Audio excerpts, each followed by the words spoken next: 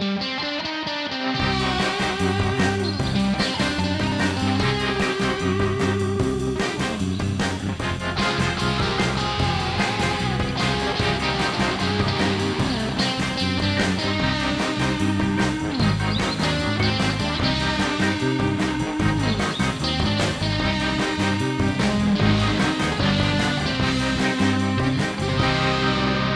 said what, dead and lovely. I said what, Ben and Steve. I said what, horror podcast. What you gotta say, Steve? Put it in my butt, in my butt. This is our best intro to date. I feel like we keep topping ourselves on these intros. Yeah, I think eventually people are just going to start tuning in for the intro and leaving for the rest. They'll just be like, fuck it. All I want to know is how are they going to top themselves this week? The word's getting out fast. It's like, this is the horror movie podcast with the intros you just gotta hear. Welcome, listeners, to Dead and Lovely, your favorite horror movie review podcast. Here with my main man, Steve Spratling, and your favorite real-life birthday boy, Uncle Ben. Oh, it's Ben's birthday. What are you, 20? Barely. What? I'm barely legal 33. Barely legal 33. What would you be barely legal for at 33? What milestone have you just hit? I think outliving Christ. I guess that's pretty cool. Oh fuck yeah! Barely legal for outliving Christ. I mean, after I hit 34, I guess that'll be technically when I really have outlived the Messiah.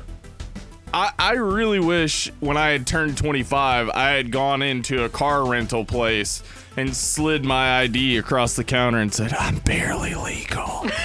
I'm just going to tell you what, if anybody in my life that is listening to this podcast loves me truly, then on my 34th birthday, I will get a birthday cake, and written on that birthday cake will be, suck it, Christ. Take that, Jesus. I've had myself a fantastic, fine birthday, Steve. As we record this, it is June 27th, 2017. That is your birthday. Well, now it is. I guess we're past your birthday technically now, don't right? fucking tell me that. Not where you are. It's still my birthday. No, in your time zone. in California, we're still celebrating. Yeah, exactly. Yeah, there are people in the streets right now shooting off guns, etc.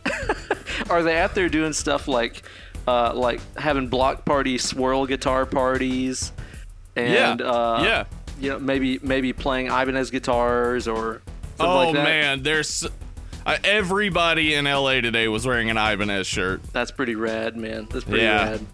Of course, we all say on your birthday, we say, he is risen. I've had myself a fine birthday, Steve. It kind of started over. That's awesome. Over this past weekend. See, I'm in this really glorious position where I happen to have married a woman who thinks that birthdays are actually the most important events that you can have in life. My wife also thinks that. I don't argue with her about it. No, it's not a problem. Your wife also a big fan of Halloween, as is my wife. That's correct. That's because we like things that are nice, and so we married nice things. Yeah. Listen, though, they're not they just are things. They're that people. is true. No, I mean, but my wife, technically, I did buy her in a window at a shop. It's true. I mean, yeah. And then I wished real hard, and she became a real girl, so... So basically, this weekend we went up to Asheville, North Carolina, which is a little hop, skip, and a jump away, and spent the weekend up there with a whole bunch of friends. Some of my nearest and dearest, minus my main man, Steve Spratling, of course. Oh, yeah. Well, I was there in spirit.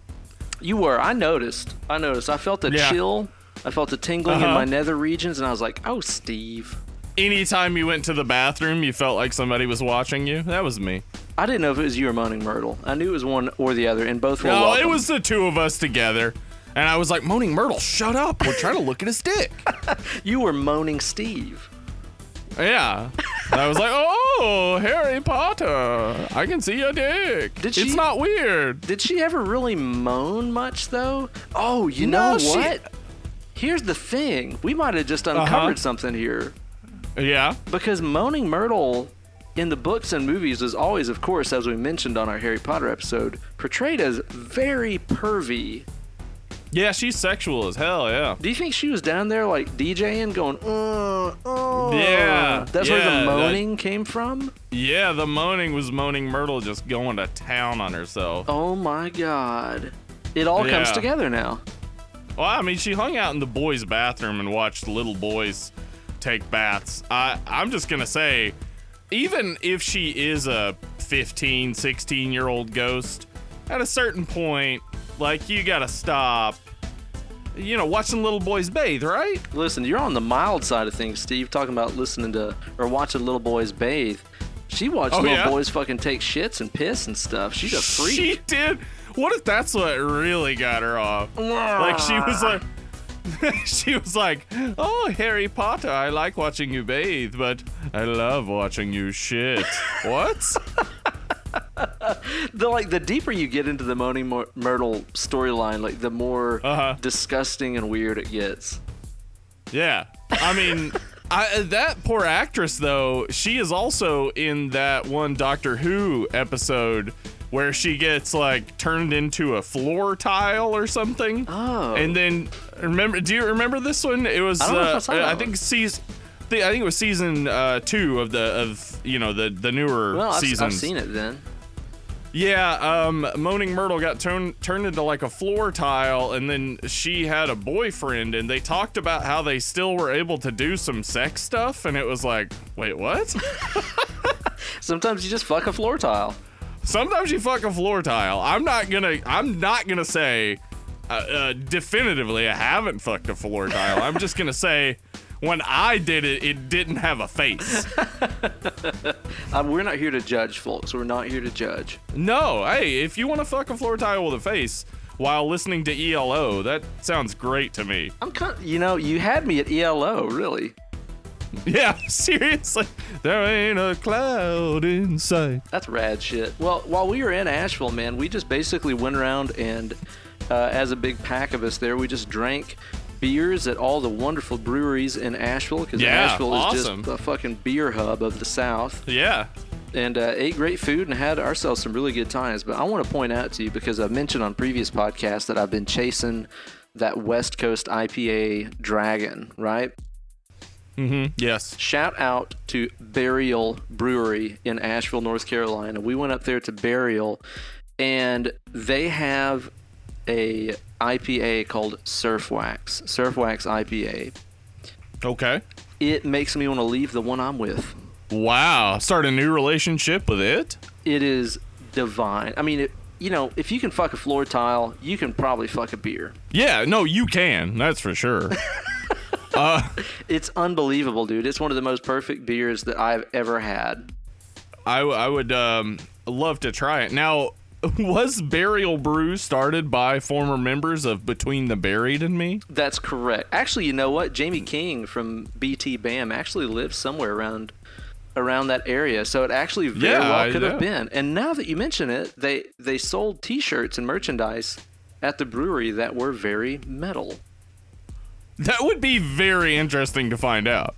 It would. So that was great. And then today, which is a Tuesday, took the day off of work. Kate took the day off of work, and we just did all kinds of great fun stuff, which has concluded in me sitting here drinking another fine beer, which is called Space Dust by I always goddamn say it wrong. Elysian? There you go. That's it. That's it. Yeah, it's a good brew. It's fantastic, man. And I'll tell you what, man, one of the highlights of my birthday today is that we went and saw, in the theaters there, we went and saw Baby Driver. Have you seen this yet? Oh, Edgar Wright's new movie. Edgar Wright's new movie. No, I have not. Who you guys will know from Shaun of the Dead and Hot Fuzz and all that stuff. Uh-huh. It is out of control fucking awesome, dude. I cannot recommend it enough. You have to go see it. Okay. Yeah. I was already interested, so yes, I will. See, I only found out about it like yesterday because we were trying to kind of plan out a little fun birthday day, and I usually like to go see a movie on my birthday, but it was like, well, you know, kind of the only things in theaters right now that are worth watching are Wonder Woman, which I've already seen twice because it's fucking awesome. Yeah. And Guardians of the Galaxy, or Guardians of the Galaxy 2, I should say. Right. Which I've already seen, and it's fucking awesome, but it's kind of like, it's almost about to come out on DVD now, so I didn't really want to. Yeah, it's already too late to go see that again, yeah. And Kate was like, well, there's Baby Driver, and I was like, I don't even know what that is. And she's like, it's Edgar Wright's new movie. And I'm like, oh. It's the sequel to Boss Baby. Yeah, exactly. Dude, it is fucking awesome. Like, the quickest way I could explain it to you is imagine 500 Days of Summer by ways of Quentin Tarantino. Okay. Where it's like a strange kind of musical romance comedy. Yeah, I knew it was a musical, and that interests me a lot. Well, it's only kind of a musical though. It's really interesting. Like it's not like the people in the movie sing songs, but the main character there in the movie, he wears headphones and listens to music all the time. So basically, the soundtrack of the movie is whatever he's listening to at that time. And it's absolutely brilliant the way that they use it. It's like, especially in the movie when like things are going well, like everything in the scenery syncs up perfectly with the music. Like even to the point of like lines on the road are going by the exact beats of the song that he's listening to and shit. It's like, if you watch for stuff in there, you'll see it, and it's fucking crazy. And it also just has some wonderfully, I mean, brutal, agonizing stuff in there. It's exhausting to watch, man. It's exhausting.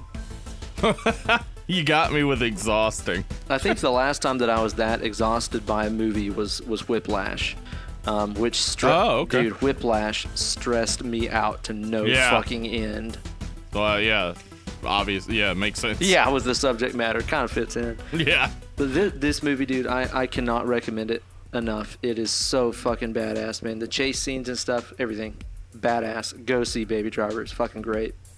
Awesome. I believe John Hamm is in it. Yes, that is correct. And he is just a fucking handsome, badass son of a bitch. I think that he's great. Yeah. Love me some John Hamm. Let me ask you a John Hamm question, because I was talking to Kate about this on the way home. What would you think if they ever did a live-action film adaptation of Frank Miller's Dark Knight with John Hamm as an older Bruce Wayne / Batman?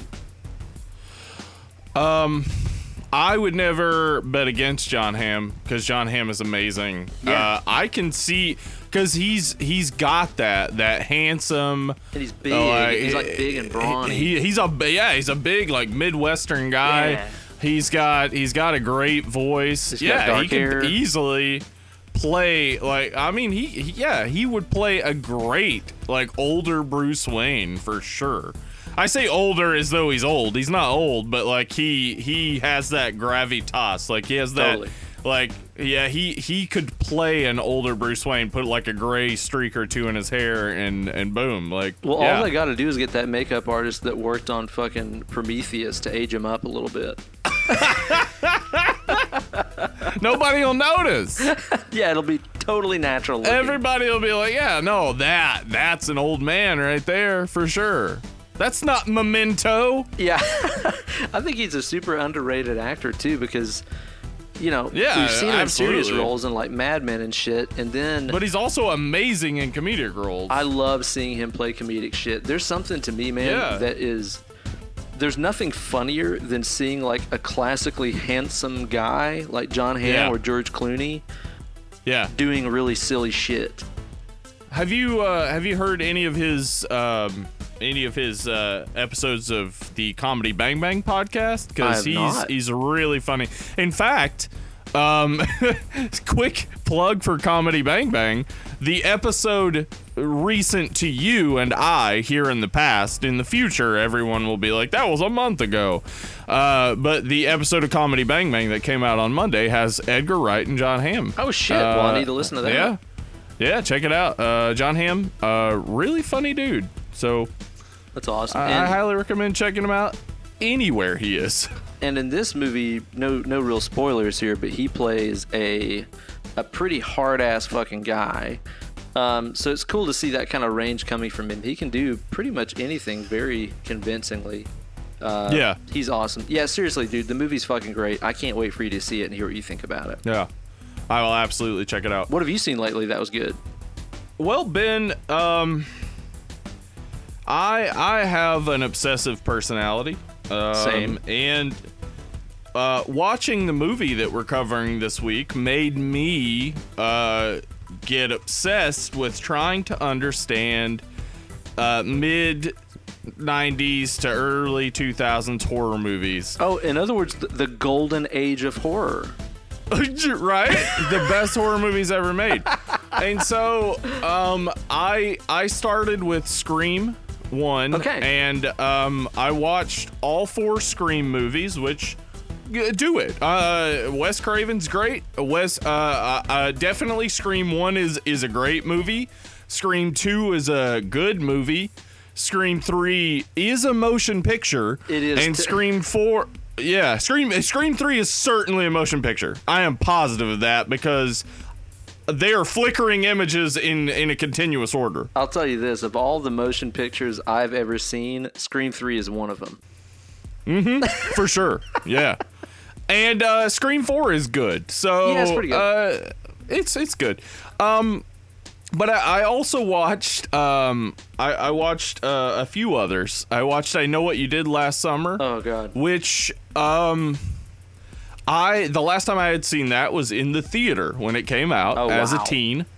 Yeah, and it's dark as fuck. Like that movie is really dark and could have been really good. I think the last time that I watched that, I was probably just making out on a couch with a woman that wasn't my wife yet.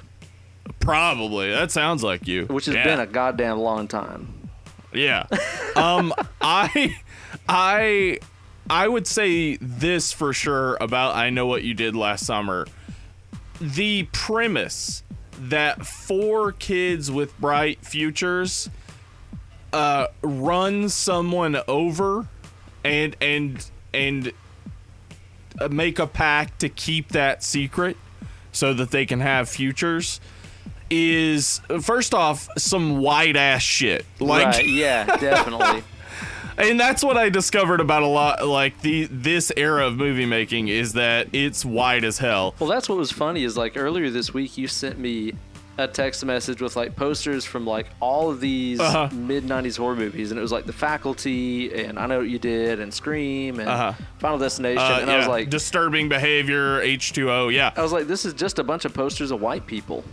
Yeah, and they all look about the same. All of the posters have the same, like, yeah. So I Know What You Did Last Summer had potential, but it also was just building off of Scream, sort of. Yeah, like, totally. It was already like overly conscious of horror movies. And then Urban Legend is also okay, not good. The acting's yes. But it also had that sort of meta element. Mm-hmm. And that's a big thing in the movies that were, leading up to the movie we're talking about today, which is Final Destination. It is a big element, and as I said before when we talked about In the Mouth of Madness, which is a meta horror movie. Yeah. I do like some meta horror movies, but it just went crazy. It was like this era of filmmaking we're getting into today. It had this like great potential, which I said when we talked about Hellraiser. There was this great potential for horror movies to just get weird. Yeah. Like Hellraiser and Hellraiser 2 came out, and Candyman, which is also based off a Clive Barker short story. Candyman is weird, and certainly is like an inspiration to some of these movies, like Urban Legend, etc. And then Scream, which is a good movie. It is. It totally is. And what Yeah, and Wes Craven was building off of what he did in New Nightmare. Yeah, definitely so. And even Scream 2 is a good movie because he took it like that extra meta level where he was like, okay, well now we have a movie about what happened in the first movie. Yeah. And I like that he actually kept adding those meta levels for each Scream movie, but like it got ridiculous. I'm really interested today when we're gonna get to that final destination in a little bit. But I'm really interested today in talking about why from 1996 to 2001, horror movies were so bad. They were very, very bad for the most part. Yeah, they weren't good. So I watched a lot of those, and I'll say almost definitively, yeah, they were bad. Well, what's the one that floated to the top for you of all those ones that you watched? Well, Scream is the best. Let's exclude Scream because that's obviously okay. The best. Yeah.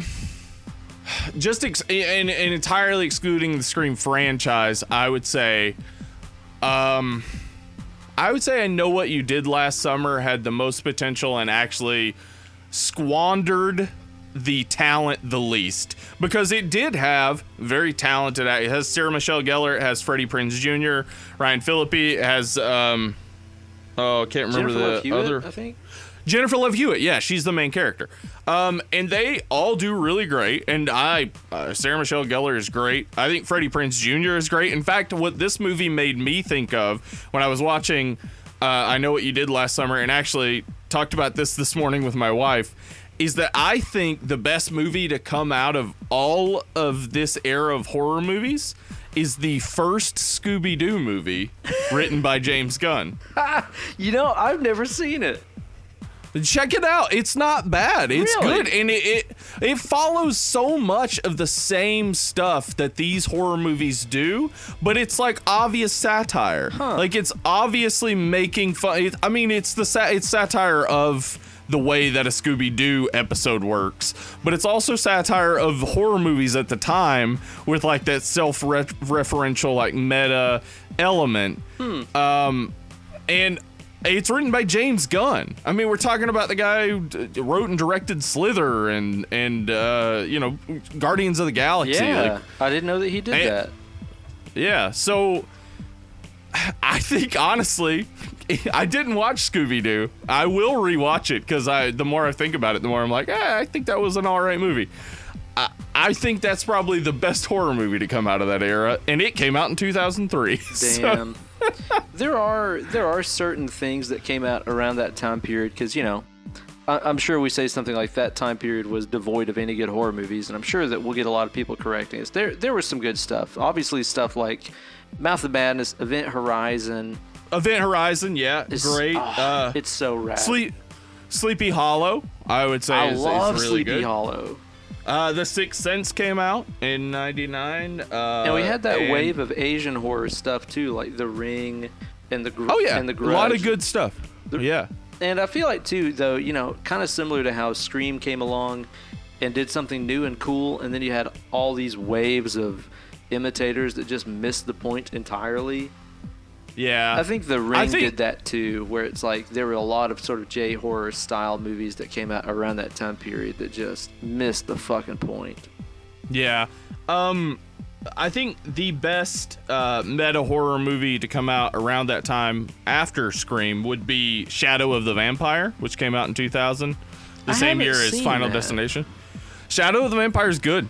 I really like it. I mean, you got you have the idea of the original Nosferatu, which is already, you know, this creepy thing, and then you have John Malkovich, and you have Willem Dafoe. Like, you have all this kinds of ugly people in this movie. Yeah.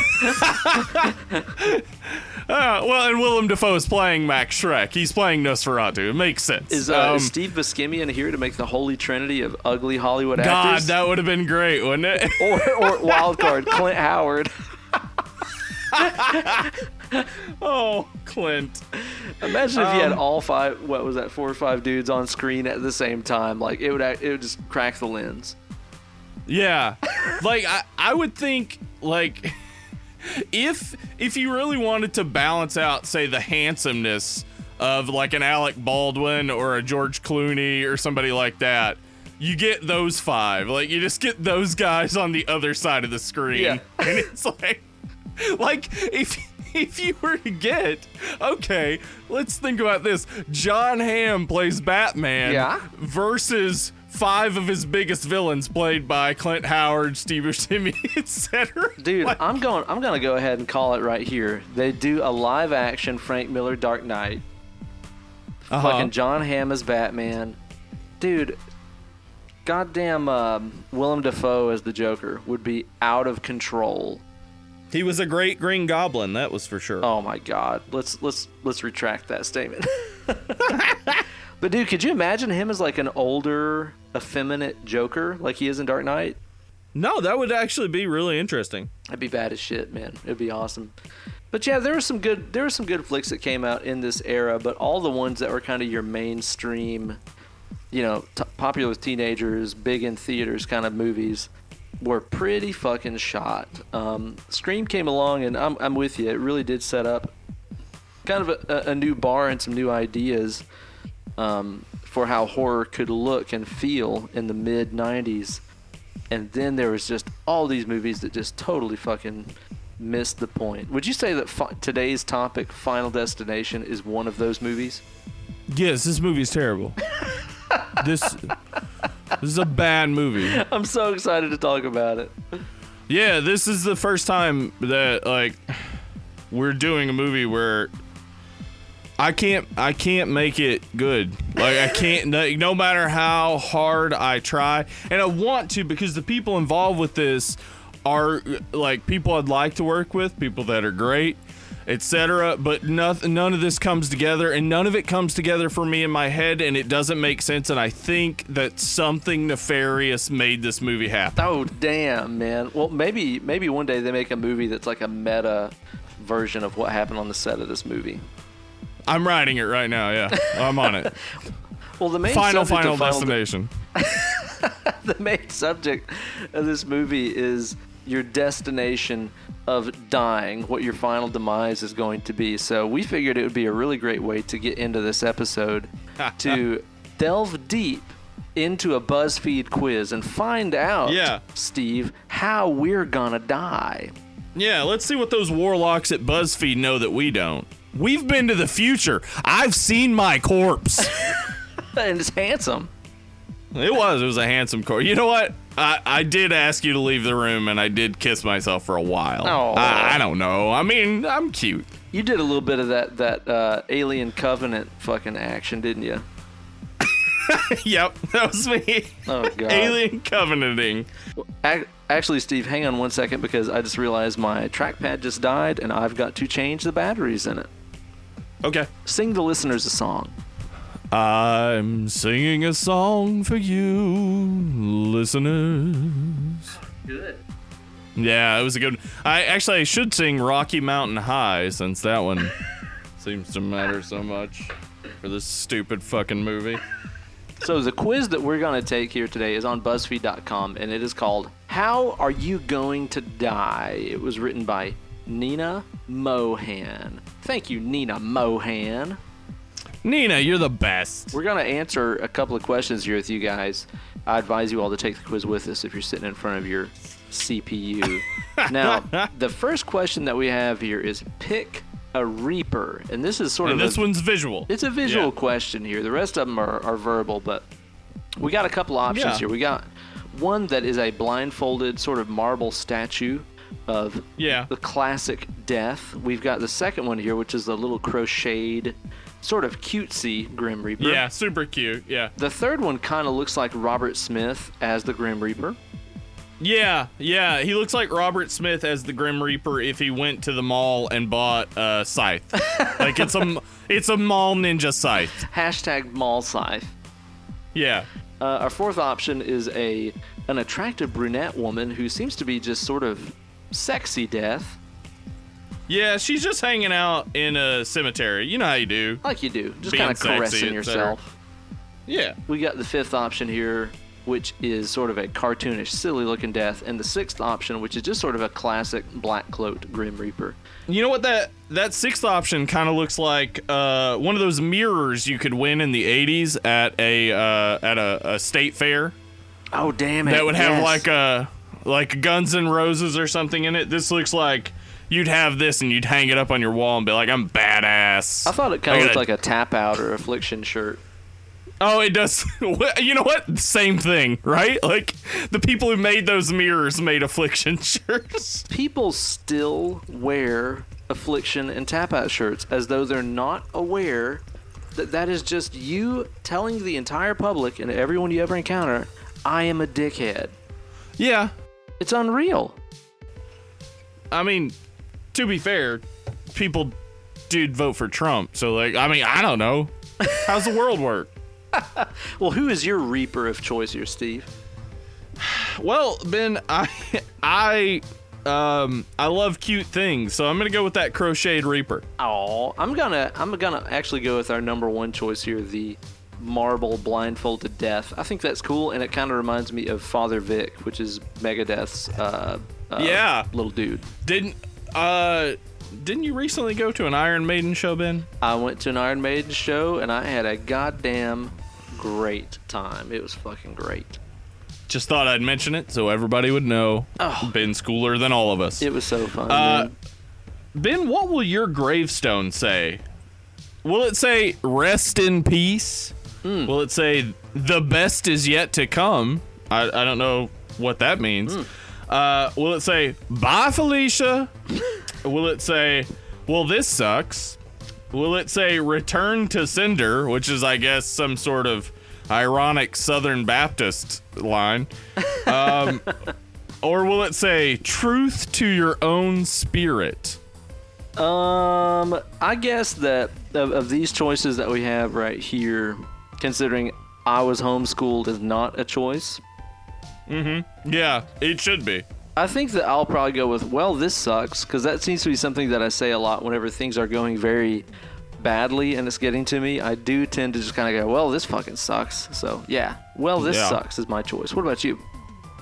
I'm going to go with bye, Felicia, because as someone who has researched some really old stuff from time to time, it's really fun when you run across something that makes no sense. And I think in, I don't know, 5 years, bye, Felicia would make no sense to most people.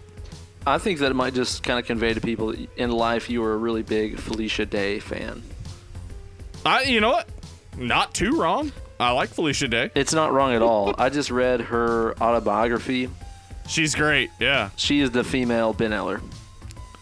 Yeah, I'd say that's about right. In every possible way. Homeschooled and everything.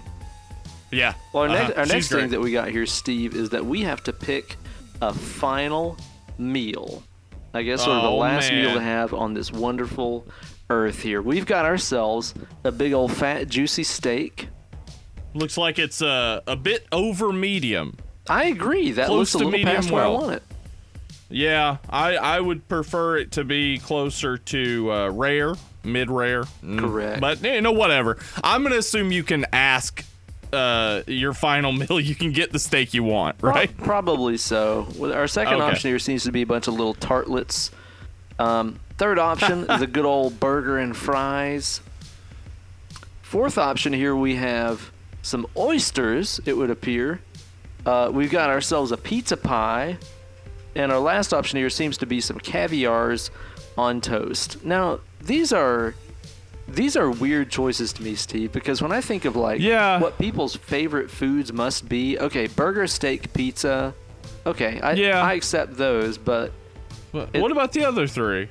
Well, you're telling me that sushi isn't on here? Yeah, that's an interesting one. There's no curry. No. There's not fucking tacos aren't on here. Tacos? Yeah, what the shit? I mean, honestly, if I were making a choice, tacos would be it. Yeah. Because there's so much variation. Yeah. But, choosing here, I really rarely eat beef. For health reasons, mostly. Mm-hmm. But, I love steak. I love it. Mm-hmm. So I would choose the steak. I think if I had my choice here of these options here, I think that I would probably go for a good old slice of a good pizza pie. Now, this one they have pictured looks like a kind of a medium crust pizza, but if I could have myself a good old New York slice, a big foldable flappy slice, right? I'd probably go down in flames pretty happy. Yeah, no, I understand that. Honestly, a pizza, a burger sounds great. Caviar on toast, go to hell. Like, what? I lived in Russia for 2 years of my life. In Russia, caviar is still a bit expensive, but not very expensive. They have caviar flavored chips, etc. Yeah, it's a pretty common flavor, and I'll tell you this, caviar, not great. It's kind of just like salty and fishy. Yeah. Not a ton to it. Those tartlets look pretty good though. They do. They look lovely. Now, Ben, what will you do on your last day? You've only got it's your last day, Ben. So, on your last day, are you gonna reread your favorite book? Are you gonna spend the day with loved ones? Are you gonna visit all your favorite fast food joints?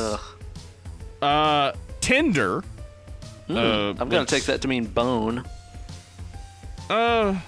Hope of bone. That's what Tinder is. Tinder's their commercials should say Tinder, hope of bone. Yeah. Just go with the flow, or go to a theme park.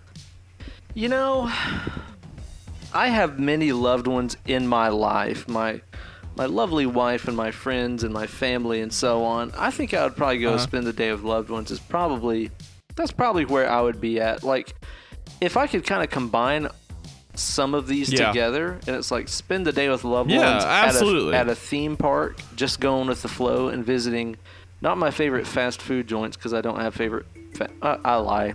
Chick-fil-A is my favorite fast food joint, but that's not where I would be going to. So yeah, I'm gonna go spend the day with loved ones. What about you?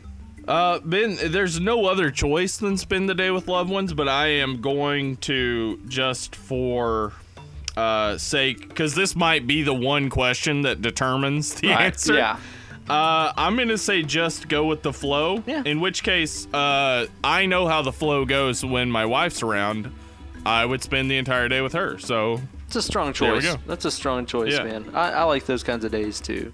Now, we've got another question here, which is, where would you want to be laid to rest? Now, this is another pictorial sort of question.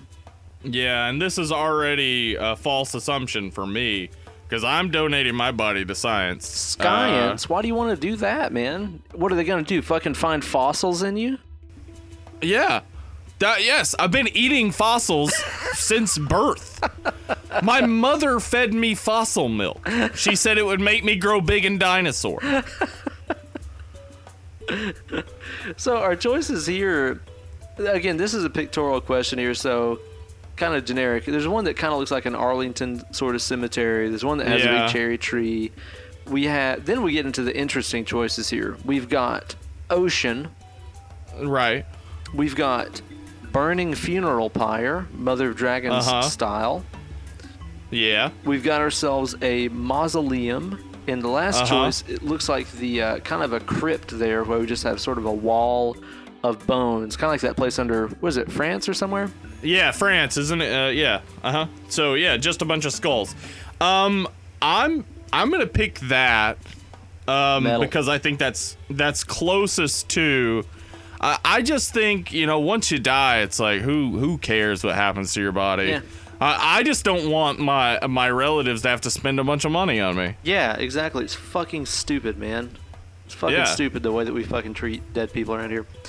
I think of these choices, I'm going to go ocean. I have no idea what happens when we die. I think that anyone who tells you that they know what happens is full of shit. Well, yeah, you can't know. You can't know. So I have no clue. It is beyond your knowledge.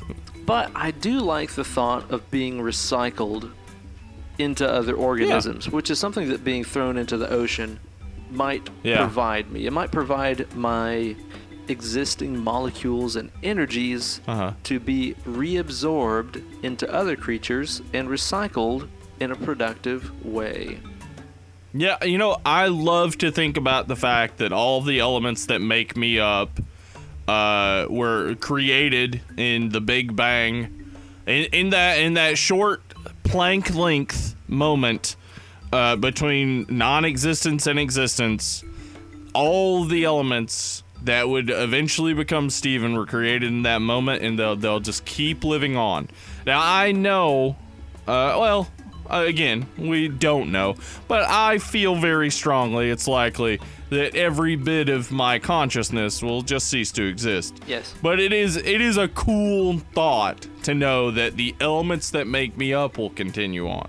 Now, you're talking about the events of Genesis chapter 1. Yeah, obviously.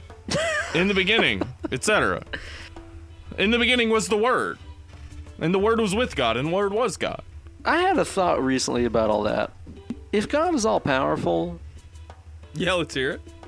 couldn't he have done everything in just one day? It seems to me that let's just talk about it. Like, did he need a break? Was he tired? I think so. Was he catching up on Netflix? Like, what was he doing? Well, listen, I like to believe. I mean, I don't believe in God. So anything I say after this is immediately nullified. It's a flight But of two, fancy. Yeah, I like to believe that God exists in the past, present, and future as one eternal now. And so, yeah, he was probably catching up on Marvel movies, I would imagine. Like, Do you want to start a boy band called One Eternal Now? yes. I've been waiting for that question for months. Ben, when we started this, my entire purpose was that we would start a boy band named One Eternal Now. I was like, yeah, horror movies, that'll get us there.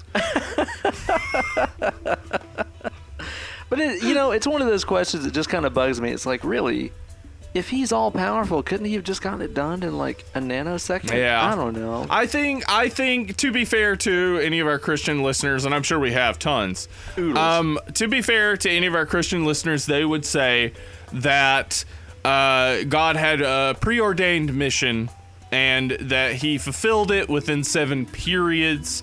Perhaps there were other things going on during that time that we yet know not of. Yeah. I want to write some Bible fan fiction. Is that okay? Yeah, me too. God damn yes. I want to know, what the hell was Isaiah up to when he wasn't tripping? Now, What was Ezekiel doing that caused him to see angels with wings that for some reason covered their ankles? Why? now here's where my mind goes with it, Steve, is like, considering that you and I, in our own personal dialogue, have figured up X-Men Age of Apocalypse universes for basically every book and movie franchise possible. That's all I think about all the time, yep. What is the Bible's Age of Apocalypse? I've got to figure fucking it God, out. that sounds amazing. Okay, here's what happens. Okay, Bible Age of Apocalypse. So, the pale rider on the horse called Death. Yes. He has a son. His son is mentally unstable. His son uses some Bible magic. I'm gonna call it Bible magic. Okay. With a K, M-A-G-I-C-K. Yeah, clearly. He uses Bible magic. Does he go with back and some- kill Lucifer? He goes back to hope. He's gonna try, while Jesus is fasting for 40 days in the desert, he's gonna try to kill the devil when the devil comes to tempt him, but accidentally, kills Jesus. Early. Early, before he's able to atone for the sins of mankind. Yes. Obviously. And then I was kind of creates- hoping that he'd kill Lucifer, and then like Jesus doesn't get crucified and becomes all powerful and greedy and stuff. Oh shit! Like Kingdom Come, like he's like Superman. Yes, exactly. He- Like yeah. Holy shit! Is Kingdom Come Yeah. just the Bible Age of Apocalypse? Yes, that's what it is. Kingdom Come is the Bible Age of Apocalypse. We've just solved all of the answers you guys tuned We into just this solved podcast world for. hunger. Yeah. If anybody's hungry right now, eat what we just said.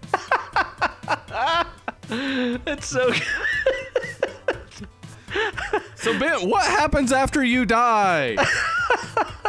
Well, we got a couple options here. We got a peaceful sleep, an amazing afterlife, probably nothing, reincarnation, you become worm food, or who cares? Focus on this life. Okay. Well, Ben, my personal philosophy is focus on this life. Yeah. So I'm gonna go with that. YOLO. Yeah. You only live once, but you should probably not do a bunch of stupid shit that will lead you to have a short life. I wish that Dance Like Nobody's Watching was one of the options here. God, right? I wish that was one of the options for most questions. What happens after you die? Dance like nobody's watching. Dance like nobody's watching. I mean, what the hell? Might as well. I think kind of going off of my philosophy I just said where our elements are recycled, I think you become worm food seems like a good choice because my energies ought to be absorbed by something else, which will become something else, which will become something else. I think that's the circle of life with which Elton John spoke to us about. Yeah, it moves us all. Now, Steven, our next choice here is pick a stuffed animal. I don't know where the fucking shit this falls in all this goddamn shit, but what are our options? I don't either, and I don't like it. Our options are is that a swan? They're Looks terribly like a swan. taxidermied animals. They're amateur hour taxidermy. It looks like some sort of long-nosed rodent of some type. Yeah. Then a cougar that was surprised by a bad birthday gift. Yeah. A fox who I think may be drunk. Yeah, he's like, yeah. Looks like the missing link of some sort, and then a large bat. Yeah. Now, Ben, pick a stuffed animal. I am going to go with, I think of these right here. I'm going to go with that bat, because that bat seems to be sort of in a pose that says, what? You know, what? Yeah, what? What is it you have to say to a bat? Yeah, exactly. So I'm going to go with him. He seems kind of aggressive, ready to deal with whatever is about to confront him in the afterlife. Now, I'm going to go with that cougar who I'm now going to describe as just smelled a carbon monoxide leak too late. Yeah, he's like, oh, noes. Oh, no, shit! All right, Ben, what did you get? I am going, oh, look at this. You're going to die of laughter. And I got myself a little gift of Jennifer Lawrence having herself a lol at the Oscars or something, which is lovely. I think Jennifer Lawrence is fucking I love awesome. Jennifer Lawrence, yeah. I want to She's fucking the best, hang out with her, dude. She seems awesome as shit. Yeah, she seems very great, yep. I've got, you're hilarious and don't take anything too seriously. People are envious of your carefree spirit and your cheery personality. You'll perish in the most jovial way possible. That's okay. All of this sounds actually very accurate for you. It's not too far off. I don't hate it. I don't hate it at all. What about you, Steve? How are you going to perish? I actually can't say this is false. You're going to die of boredom. You're an adventurous thrill seeker. That's not true. People love how bold you are. That is true. And you're not afraid to take risks. Agreed. Some might call that psychopathy. It could be. When you pass away, you'll already have accomplished everything there is to do here. I actually believe that.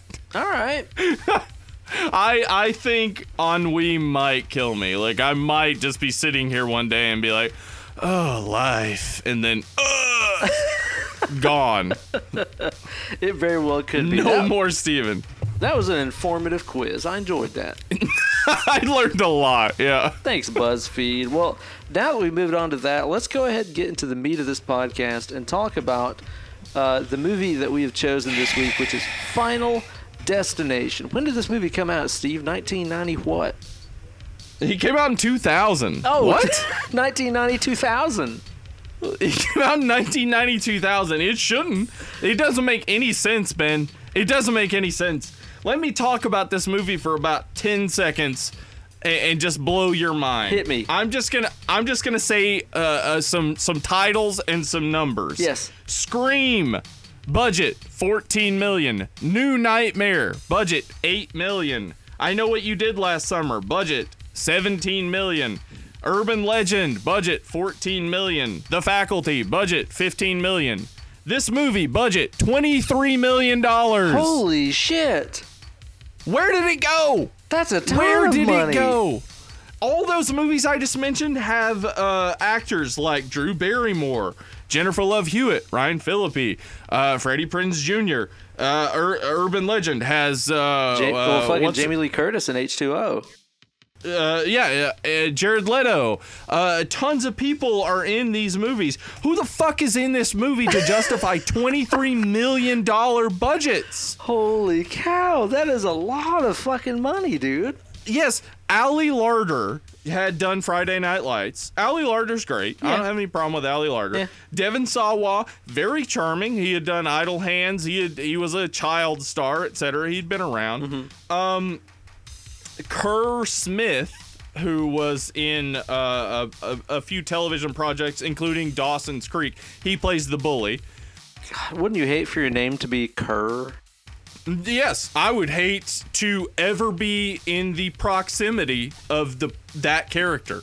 I want to talk so much about how I fantasize about punching that guy in the face. But Sean William Scott, just off of American Pie, yeah. But again, these aren't big names. No, these are rising names. Yeah. I mean, earlier, like Nev Campbell, etc. in Scream, like they were also rising names, but they were really rising. Yeah. Like Devon Sawa didn't go anywhere. Like Kerr Smith is not Jared Leto. This is kind of like a whole cast of like the 1, 2, 3 Kid. Yes, this is yes, exactly. Yes. Also, watching this the first time, and I'm not making this up. It's gonna seem like I'm making it up because it's too perfect. Watching this the first time, I thought this seems like a bad X-Files episode. I could feel that. Yeah. This movie, written originally as an X-Files spec script in 1994. Way. Yes, Jeffrey Reddick, who, by the way, read about this guy who wrote the original spec script and has credit for all of the Final Destination movies. He's great. Like, he, at the age of 14, wrote a spec script for a Nightmare on Elm Street prequel. Oh. He sent it to New Line Cinema. They, sent back what they would normally send back, which is we don't accept unrequested scripts, etc.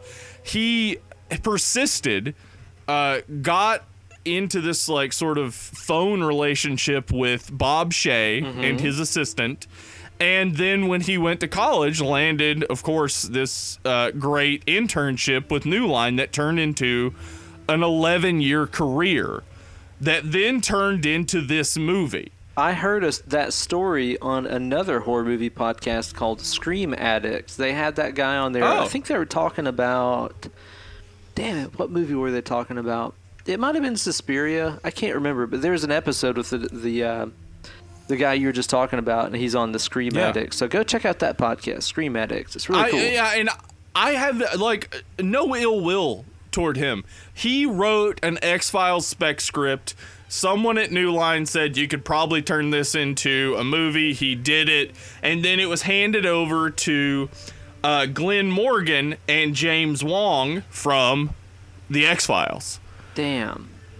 James Wong directed it. Glenn Morgan and James Wong rewrote the script to fit like their own standards. I imagine if you saw the spec script and the shooting script, they're not that different.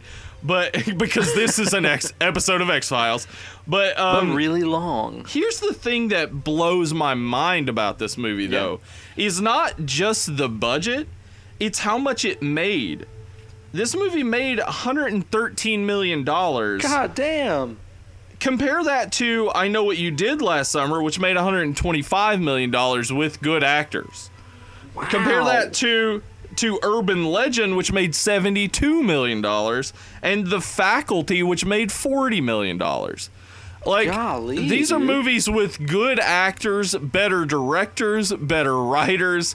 This movie made a ton of money, and I would say the main reason is in the year 1999, there were no new, like, horror movie, what would you say? Like, I guess franchises starting up. Mm-hmm.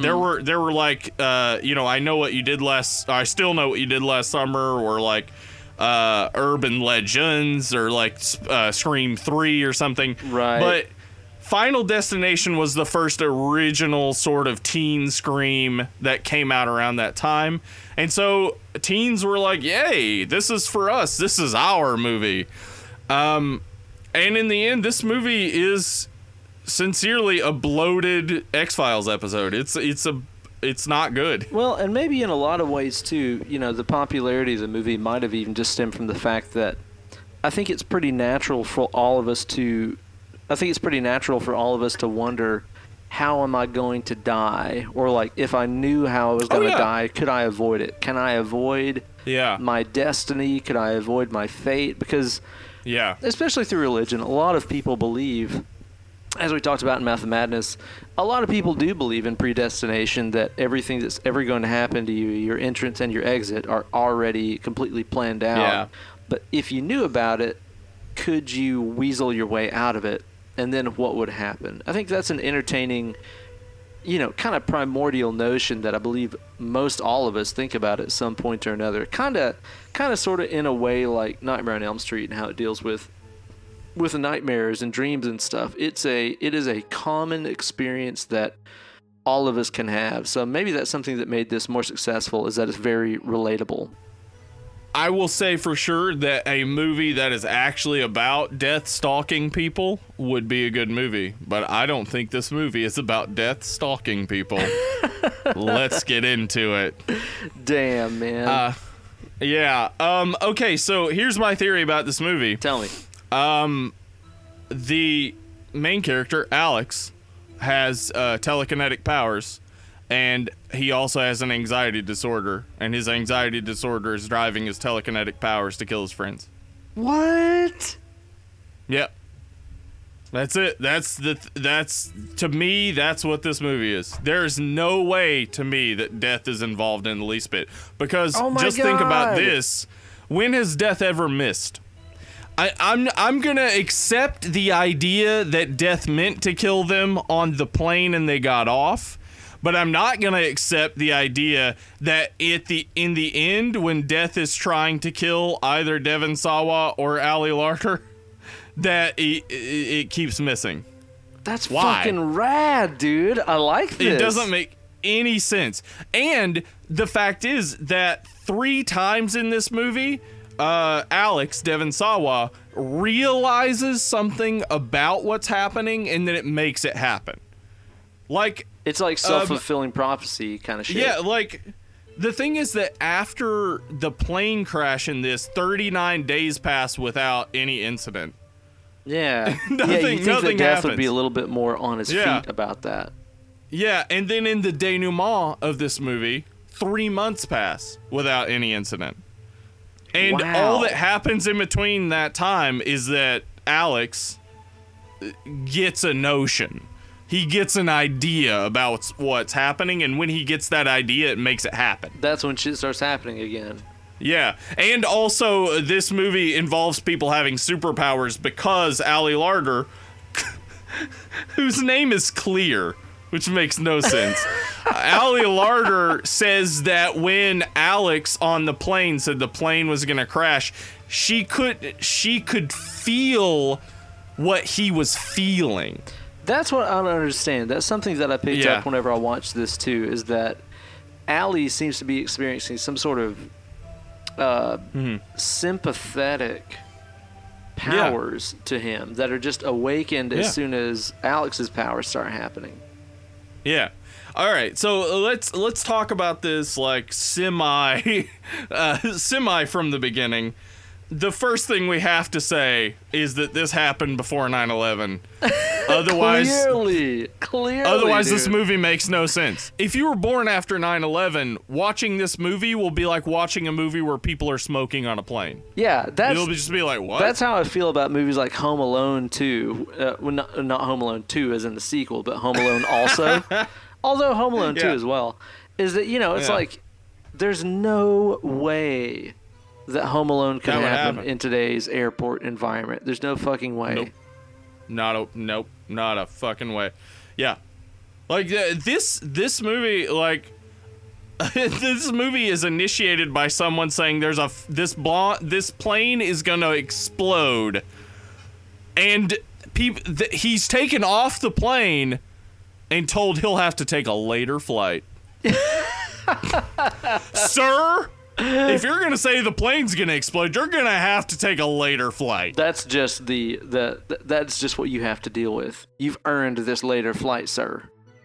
To be honest, like, just thinking about incidents with United Airlines in the past few months, like, to even imagine a time when passengers could just freely move seats seems almost quaint. Right, yeah. Much less a guy screaming this plane's gonna blow up and then not being put on a do not fly list.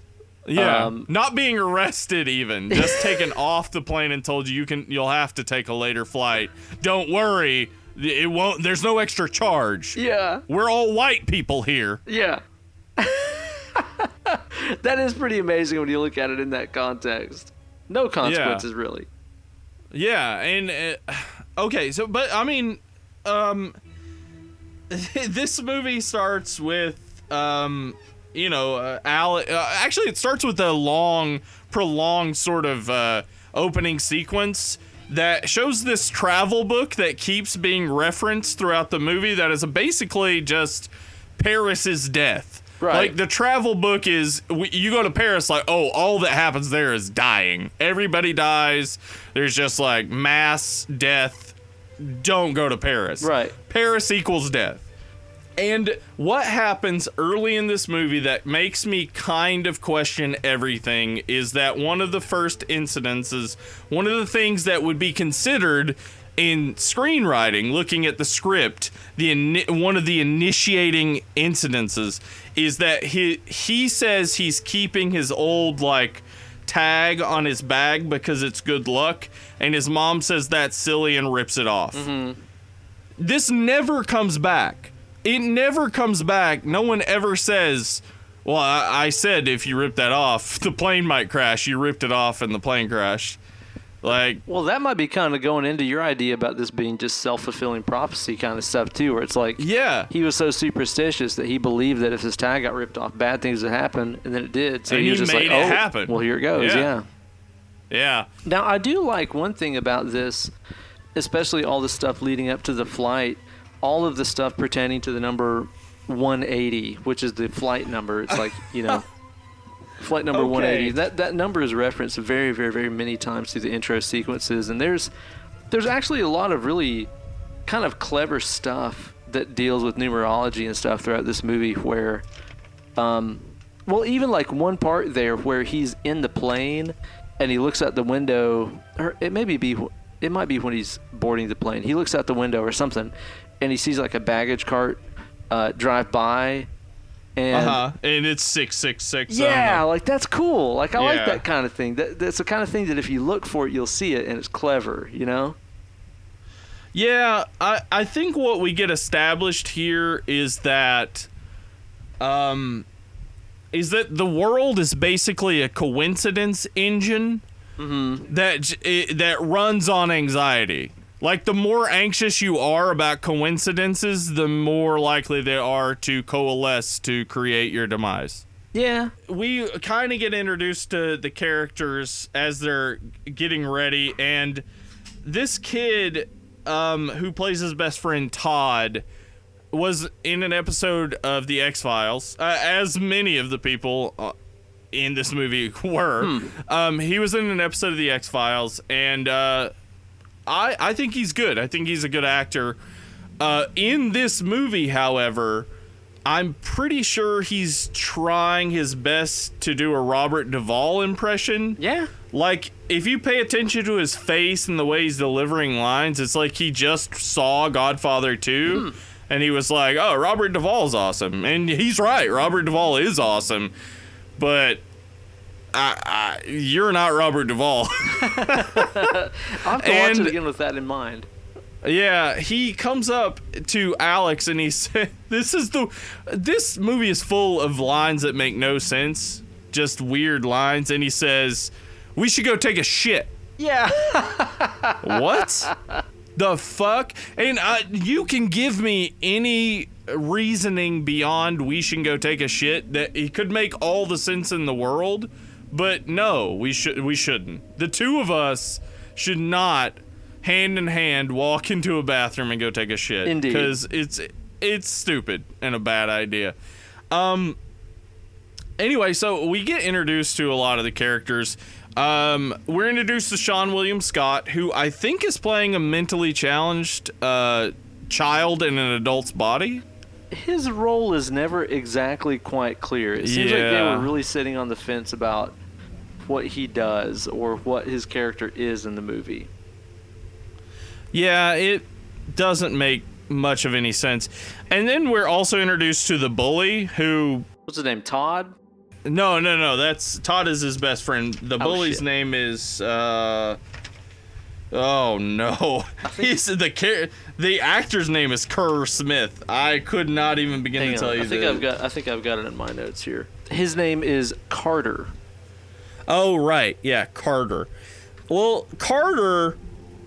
Ben is one of the few characters that I've seen in a movie that makes me seriously, every time he's on screen, I want to punch him until my fists explode.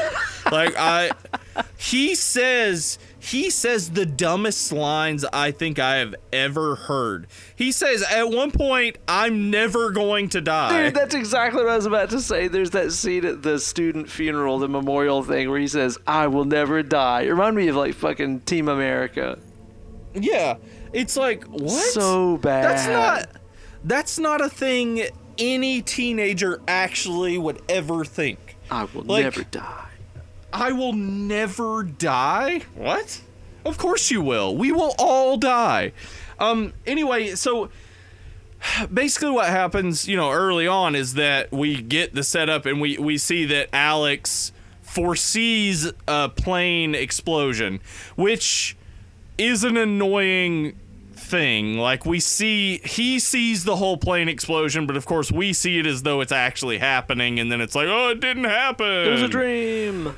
Although, I'll tell you, I do think that sequence in his dream where the plane explodes, I think it's pretty badass. I think it looks pretty good. That's actually the thing that's most annoying about it, is because it's the best scene in the movie. It is the best scene in the movie, and it's like 5 or 10 minutes in the movie, and it's already downhill from there. It looks good because the thing is like, even like a year later is when we started really getting into the really rubbery, plasticky CGI in all these movies, where everybody looked like they were made out of Play-Doh or something when it came to special effects like these. But it looks like this plane explosion scene where you got people getting sucked out of the cockpit, and there's all these like random explosions. And then I gotta tell you too, like, I really liked that during that whole sequence, that dream sequence there, you also just see other stuff that you would just randomly notice in a situation like that. Like, you see the fucking Stifler is over there eating like a bag of Whoppers, malted milk ball candies, and you see a bunch of those like rolling all over the floor in a bunch of those shots. I think that's kind of a cool thing, because that's the kind of thing that would just randomly catch your eye amongst all this pandemonium, that there's candy rolling along the floor. I do think that scene is pretty cool, and there's not really a lot of soundtrack. It's just screams and explosions and pandemonium and people getting sucked out of the cockpit and stuff. Or not the cockpit, the people getting sucked out of the plane and stuff. I think it's pretty rad. I don't know. I liked it. Yeah. It's the most enraging part is it's almost like this is the movie you could have had. That's true. Now watch this bullshit. And I even too, I like he gets kicked off the plane and stuff like that.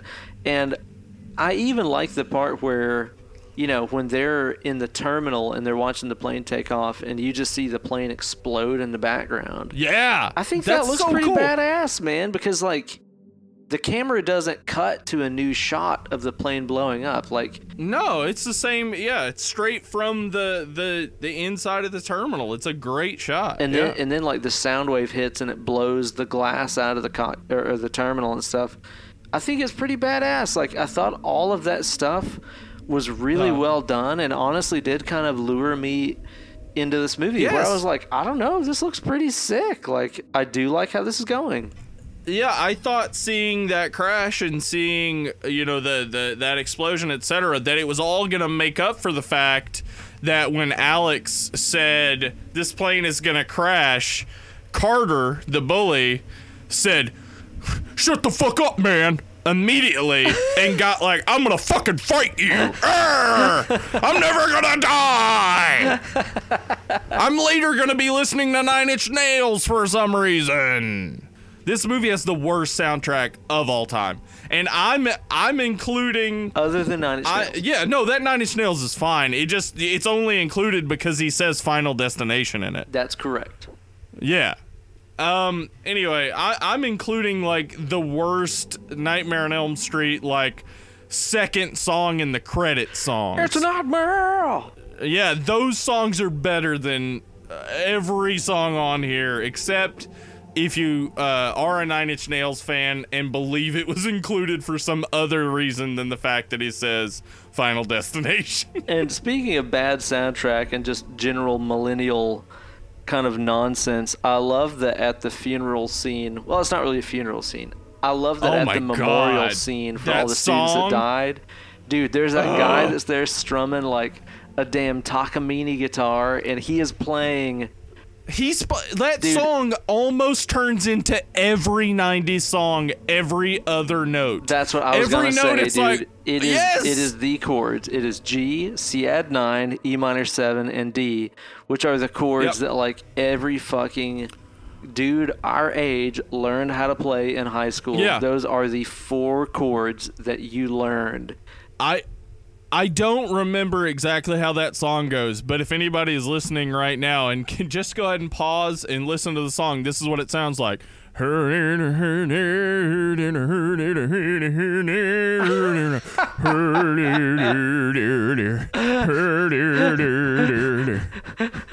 every 90s song, honestly. Yeah, exactly. But Jesus Christ, why?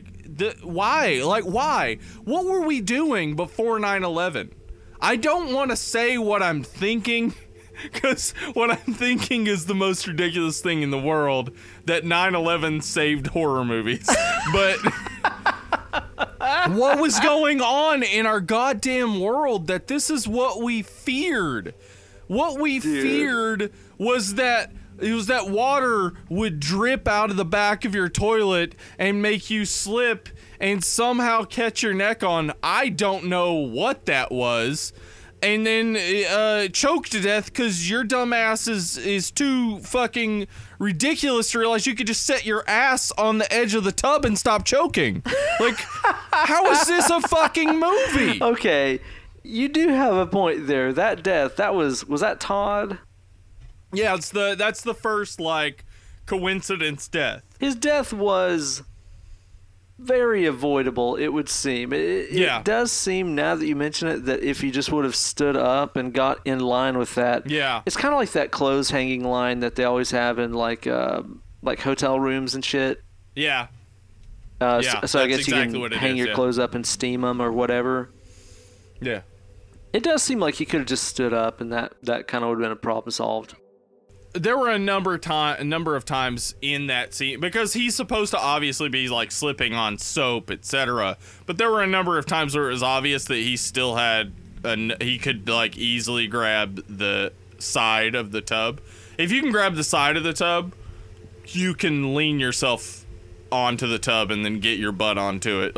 You don't have to choke to death, Todd. Yeah, probably. Come on, so. guy. He could have at least started jerking off or something.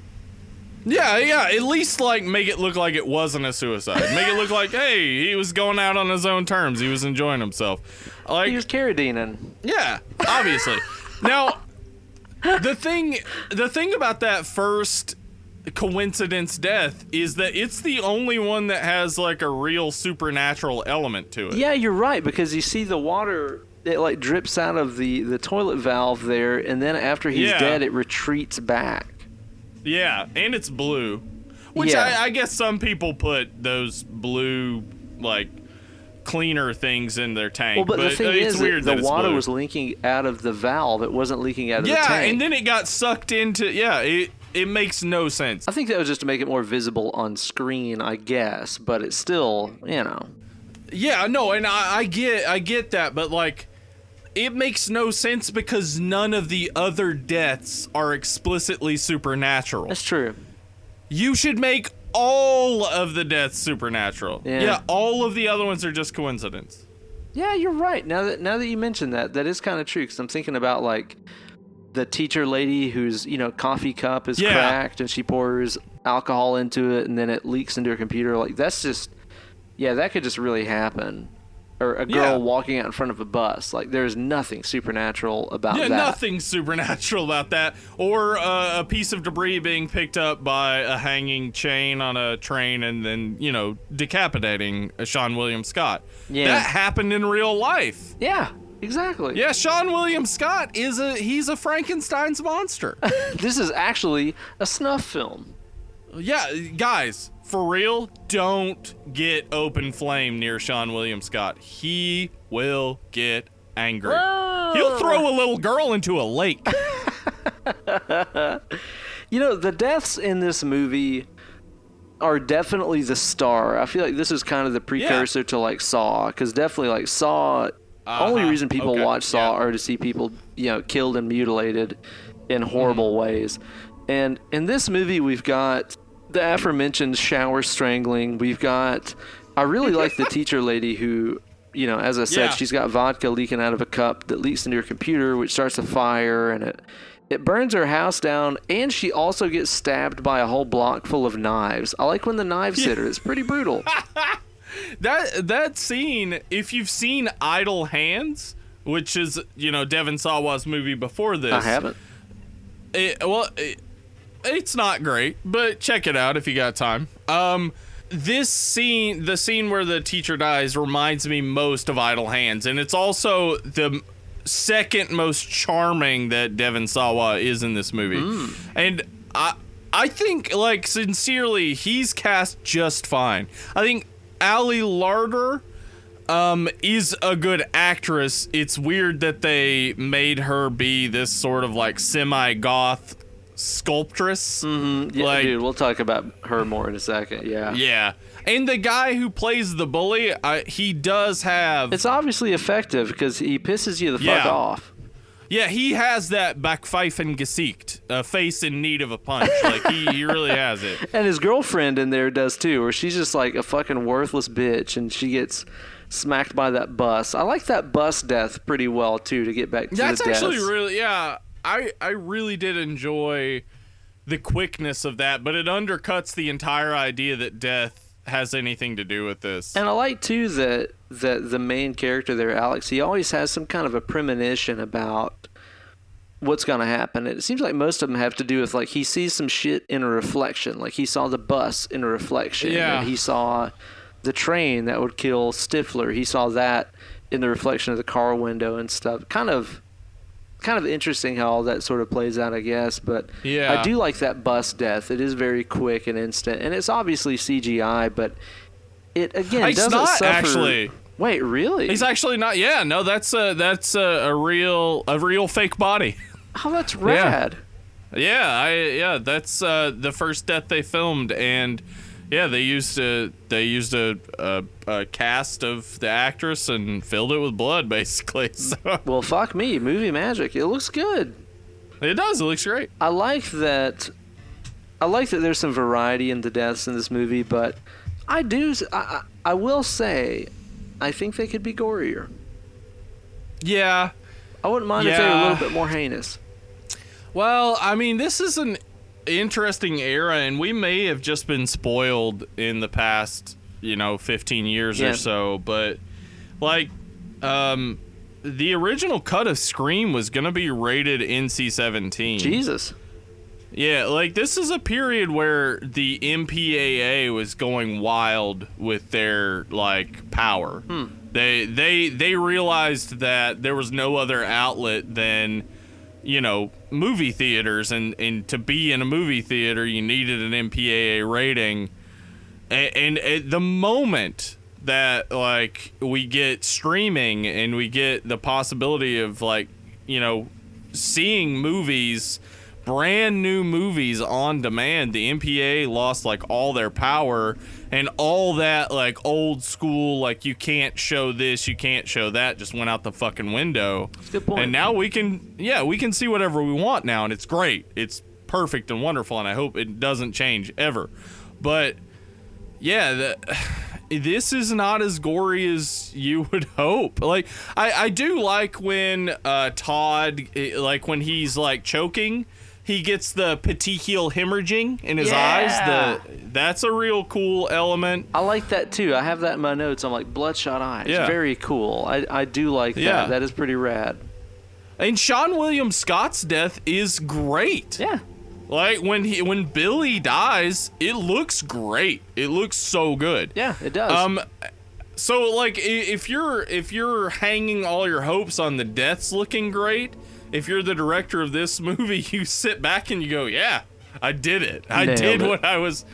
If you're sitting back and going, do I have a coherent story with lines that make sense? And does this not seem like I'm trying to force an X-Files episode into an hour and a half? Like, you failed. You failed terribly. I really, really, really do want to see the Mandela effect reality where this was just an X-Files episode, though, and Scully and Mulder It are would like, be good. no, he is seeing the future. No, he isn't. I want to believe. No, I don't. Like, Yes! I want to see that, where maybe he sees, like, Scully's death in the future. Uh-huh. Yes. Yes, or where maybe Mulder is the person on the plane and he's the one who sees that everyone's gonna die. Like maybe, like, yes, this could be a great. They didn't even cut Mulder and Scully out of this though. Those two FBI agents are Mulder and Scully. Like they just cast different actors to play them. Yeah, basically, you're right. You're right. And the thing is, this was written for, this is a spec script from 94, meaning the first season 94. of X-Files. Wow. And it shows, because this should be edgier. Mm-hmm. There should be more, because watching I Know What You Did Last Summer and Urban Legend and Scream, etc., those are movies that don't hesitate to actually cuss or to actually show brutality. Mm-hmm. This movie has fucks and shits thrown in there, but they don't seem organic. Yeah. It seems like they were like told, oh, you should cuss so it's R-rated, and they were like, oh, okay, well, when you say hey dad, say hey fuck dad. Like none of it makes sense. It's all like, but here's forced, yeah, here's the main problem I'm having is how did this, like, we're talking New Line Cinema. We're talking big deal. Yes, and in 94 they had made New Nightmare. Like they had just dealt with big time Wes Craven. They just dealt with Robert Englund. They just dealt with all these people who know what they're doing in a horror movie. Bob Shea is reading this script and he's saying, this'll do. Like, let's put this out there. Oh, what do you want to put? Like 5-10 million into this? No, 23 million. And don't get me any big stars. Please, no. If I see a big star, get them the fuck out of here. Damn, and dude. I want Allie Larder to play Jennifer Love Hewitt from I Know What You Did Last Summer, because that's the character she's playing. It's the exact same. Now, one of the characters in this movie that entertains me the most is the the sort of interrogator inspector guy, and I can't remember the actor's name, but I recognized him immediately as the guy that was in. Did you see Dope? Dope. No, that's with It's on Netflix. Professor X, right? It's with who? James McAvoy. I don't think that he's in it. Okay, never mind. It's got the same kid that's in the Get Down. Okay, don't know this at all then. Dude, Dope. Let's hear about it. You need to watch Dope. It is fucking awesome. I think it's still on Netflix. It might not be, but I think that it's still on Netflix. It is so badass. It is such a good fucking movie. But this movie is seriously like a 10 out of 10 until you get to these parts where, you know, the inspector guy that's in this movie that's like really fucking goddamn weird and mysterious all the time and like is a horrible actor. Yeah, the Mulder character. Correct. Yes. Well, he's in Dope, and he is playing the same character, where he is just like this horrible, awkwardly mysterious, like, his character makes no sense. I have no idea how this guy gets work. It's like him and that fucking girl from damn Twilight, fucking Kristen Stewart. I'm like, how do these people continue to get work? Because Runaways. Kristen Stewart is good in things. If she puts herself to it, she's really great. She wasn't too bad in Adventureland. She was in that, wasn't she? Yeah. That's exactly it. I mean, Kristen Stewart, if she puts any effort in, is really good. She needs to put some effort into closing her goddamn mouth every now and then. Yeah, or not looking like she's on heroin. Oh my god, dude. But this guy is in Dope, and again, he plays the same character. He talks really awkwardly and overly dramatic. God. And I'm like, that's him. Oh my god, I saw this movie and I was like, oh, he's the exact same character. How does this guy get fucking work? He's horrific. I don't know. That could be asked so often in this movie itself. Like, what? What do you think about Ali Larter's character, Clear? I hate it. I hate it. Ali Larter is a good actress. She is. Yeah, she's good in Heroes. Great in she's good in Heroes. The Diabolical, which is not a great horror movie, but she is really good in. I loved her in Jay and Silent Bob Strike Back. Yeah, she farted really good. She did. She's great. In this though, they ask her to just go against her type. Which I'm not going to say Ali Larter doesn't have depth or like an interesting backstory, but she's not this character and she can't play this character. No, because she's supposed to be this dark kind of artsy type, and I even spent a lot of the movie wondering if she was some sort of a supernatural character or maybe like a figment of Alex's imagination where like... I would believe that, yes. Yeah, because there's a few scenes where like, she's there and then she vanishes immediately. And then her whole sort of having this sympathetic power with him. And then, like, hardly anybody ever interacts with her other than Alex. So I was wondering if, like, maybe just she's deaf. Blew my fucking mind.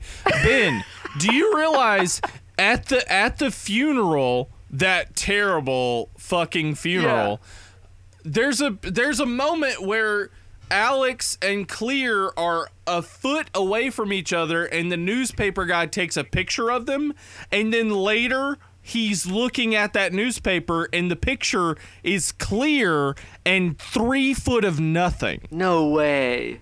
Yes. It's the same fucking picture the guy took at the funeral. It's not a different picture, and he's not in it. Fuck. And it shows that picture twice. I didn't notice that. 2 different instances in the movie, he looks at that picture, and it's like, both times I was like, he should be in that picture. He was in the picture when they took the picture. Huh. So, I think this movie, I mean, either it's pure horror genius where they just provided so many outs, like there's so many different ways you can go with it, or what actually happened, and what absolutely is the truth, they didn't give a fuck and they didn't pay attention. So this movie is just full of bullshit. I'm gonna go with the latter on that, but it is fun to imagine maybe it's the former. Yeah, this movie could have been all right. I loved her shit ass sculpture that she did that was supposed to be of Alex. She's just like, oh, he's undefined. He's uncertain of his future or whatever the fuck she says. It's just horse shit, dude. I'm pretty positive because listen, I'm a huge X-Files fan. Yeah. I have seen, like, I watched every episode as they aired. Damn. I remember the feeling of missing an episode and not knowing what the fuck is going on because you'll not see that episode for maybe 6 months and you'll only see it if you're lucky in rerun. Mm-hmm. I know those episodes backwards and forwards, and I know that when this spec script was written, that scene where she's talking about her sculptures had to be between her and Mulder. Wow. That was absolutely a scene between her and Mulder where she would have been flirting with Mulder and Mulder would have been flirting back. And it like the part where like she's talking about how like she's like, this is a sculpture of you. This is what I think about when I think of you. And he goes, I'm sorry. Like, that's a perfect Mulder reply. Yeah. Like, it's sardonic and it's like self-effacing, but it's also like charming and funny. Like, that's exactly what Mulder would have said in that moment. And so that scene actually makes no sense because suddenly Alex is smooth. Like, Alex isn't smooth. He's not capable of, like, being charming in that way. Mm-hmm. He's more charming in the sense of, like, he's, like, little boy charming. Right. He's not, like, smarter, like, maybe smarter than you and maybe, like, he's thinking 2 or 3 steps ahead of you type of charming. He's not that. Now, in addition to all of the, you know, somewhat messy, gory deaths in the movie, there's one scene in here that I found the most brutal to watch, which is that scene where dude is shaving, and by shaving, I mean he takes a straight razor and immediately puts it to his throat and just cuts a big gash in his neck. Yeah. That was the hardest scene in the movie for me to watch, dude. It's like he's an alien who was told what shaving is. Yeah, he's like you take this and you press it against the flesh. It just cuts his fucking until throat blood. open. Yeah, and once blood, you move on, I guess. Yeah. Oh, okay. Here's another theory I have about this movie. Talking about that scene specifically, it is possible that the killer in this movie is John Denver's ghost. Oh shit. Because in every kill, Rocky Mountain High is playing. Hey, and how did John Denver die? Plane crash. Well, as we heard, while the two of them were shitting and holding hands, John Denver died in a plane crash. Oh my god, this might be the best horror movie ever. It might be. It's like, is he a telekinetic killer? Is Ali Larter a ghost? Is John Denver killing everybody? Like, there's so many possibilities for what could be going on. I would love to find out that the facts in this case are that Ali Larter is a ghost, that through his own innate telekinesis, amplified by John Denver's ghost, he's able to accidentally kill his friends. Maybe John Denver's ghost found this telekinetic kid and inhabited him and is like, here's my vehicle, here's my vessel. Yeah. And when he did it, he was like, oh, by the way, though, you can't have the rights to leaving on a jet plane. The definitive, oh, right, John Denver died in a plane crash song. Woof. Yeah. Now, what? Why did they go with Rocky Mountain High? What?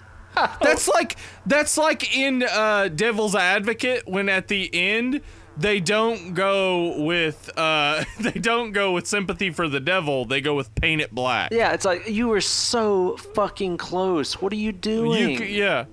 Also, you had a $23 million budget. You're gonna tell me you couldn't afford leaving on a jet plane? God damn it. Fuck you. You know what? You're right. God damn it. That's making me so mad right now. Why the fuck didn't they go with leaving on a jet plane? Yes. It's it is the right definitive. there. ironic John Denver song. Yes. And the thing is like, if the makers of this movie were any more high class and had higher standards, you would think that they would go, no, that's just too on the nose. But there's plenty of stuff in this movie that is too on the nose. So that never crossed their minds. They just missed it. It was right there and they missed it.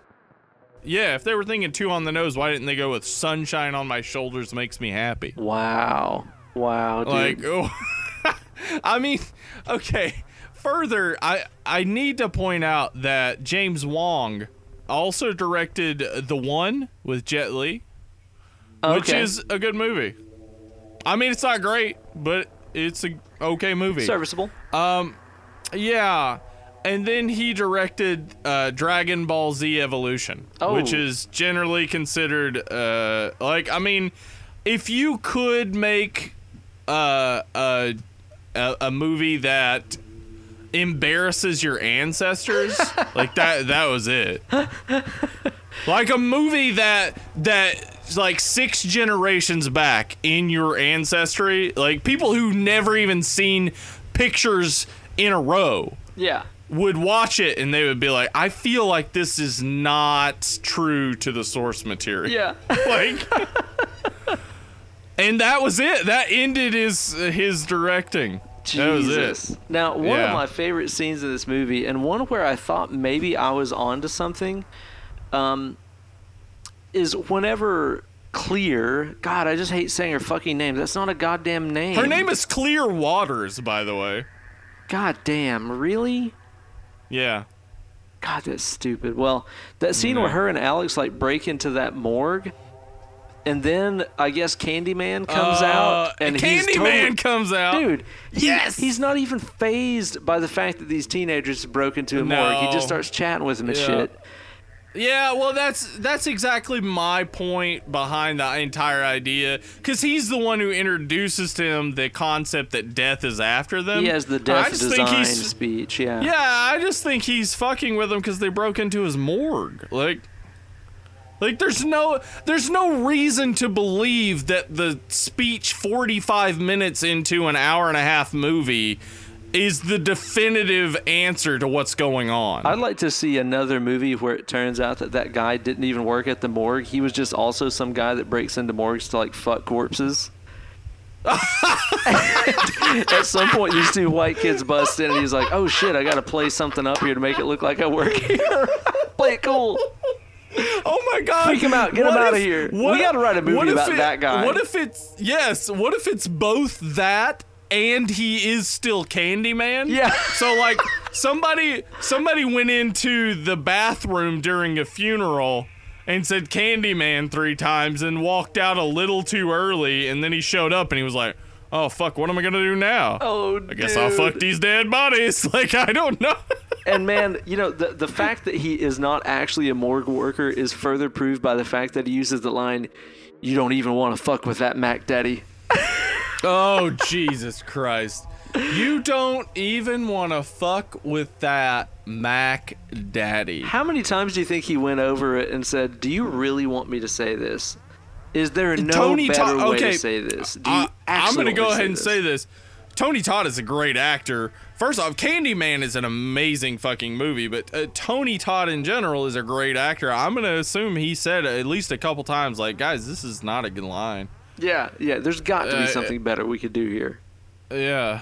God, dude. I don't know. I think in the end, the biggest crime is that the bully character didn't die in a plane crash. Yeah. Yeah. At one point, Clear Waters, our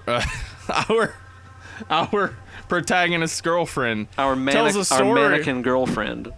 Yeah, she tells a story about how her dad went out for cigarettes and got killed, and the best world she can imagine is a world in which her dad still had cigarettes. I'd like to imagine another storyline where it kind of based on your theory that Alex has telekinesis and stuff, right? Yeah. maybe she is actually a Hot Topic mannequin that was telekinetically brought to life by Alex. Oh shit, this is Mannequin 3! Mannequin 3, that's correct. Yeah! Okay! That's an interest. Listen, we've come up with 6 interesting movies. Yeah, that are other better paths they than could this have movie. taken to make this better. And Ben, seriously, if you were out for a good horror movie in the year 2000, you had American Psycho. Oh. You had Shadow of the Vampire. You had maybe Ginger Snaps, if that's your interest. Or you had Final Destination. So 4 movies in that year you could have spent your money on. And you had to just go see one, right? This is the best way that you had to celebrate after Y2K didn't happen. That's the best you had. Ben, have I ever talked about how I was legitimately afraid of Y2K? Oh, me too. Of course I was. Well, here's the thing. And a lot of people, will look back and be like, old people, why were you afraid of that? Well, because it was a real and legitimate fear that because people weren't keeping up with computer technology, that older technology would fail because it couldn't register the difference between 00 and 2000. It would have been a big issue. Could have been bad. So, could have been real bad. I think it is possible, just thinking about this, that we're not weird, and if you were around at that time and a creative, you thought, well, why spend any time writing a horror movie script when it's all going to end on December 31st, 1999? And then it didn't, and they were like, fuck, we gotta make some movies. Final Destination, approved. $23 million, here, just go make it, go. We're living on borrowed time anyway, fuck it. How long before the 2012 collapse that the Mayans predicted by having a calendar that ended in 2012? Yeah. I like the many different theories that we've come up with here, Steve, and I think that they're actually all better than what happened. Yeah, because what happened was what? I mean, like, they go to France at the end, like, 3 of them clear Alex and the bully, for whatever reason, escape. Yeah. And for 3 months, nothing happens, and they go to France, and then they're sitting, by the way, same exact intersection they were sitting at when that girl got hit by the bus. Oh. Just on the other side of the intersection. Oh, shit. Like, that's it. The only difference. They're sitting on the other side of that intersection, apparently in France now, and also Ali Larter has blonde hair now. Yeah, what the fuck? To indicate, I no longer sculpt. Like, what does this indicate? Like, I got rid of that art business. I'm done with having a personality. Now I'm okay with being married to this guy or whatever. I don't know. Like, what does that indicate? It's stupid. Anyway, and everything's fine until Alex thinks, like, oh, but maybe I'm next. And by thinking that, it makes a Rube Goldberg device fucking set off, and then, like, mouse traps into the bully dying, I guess. There's kind of that convoluted shit where it's like, if you cheat death, then the next person in line, because he finds this divine order to figure out the order everybody's going to die in. And it's kind of like, if you cheat it, then the next person is up. So it's overly convoluted and stupid for the caliber of this movie in terms of him, like, oh, I'm gonna help Ali Larter not get killed, and I'm gonna jump in line in front of her, and it's pretty stupid. Right. And then in the movie, it's fucking bully guy that dies, right? Yeah, well, I mean, we don't see his death, which is upsetting. Yeah. Like, I would have been happy with seeing him, like, spurting blood out of his throat and being like, oh, I wish I had not said I wasn't gonna die, and I wish I didn't be an asshole all the time. Like, I would want... I wish today was tomorrow. Yeah, I wish today was tomorrow. I wish my heart was a gunship. Like, Like, he could have said anything to like suddenly redeem his character somewhat, but no. He's just an asshole. He's just an asshole, and like, you might say like, oh, well, that's realistic. Well, like, okay, yeah, let's say suddenly we're talking about realism with this fucking movie. Like, yeah, I guess that is realistic, but what about everything else? The ending was pretty weak. I was pretty let down with the final moments of the flick there. I did think that was kind of lame. Mm-hmm.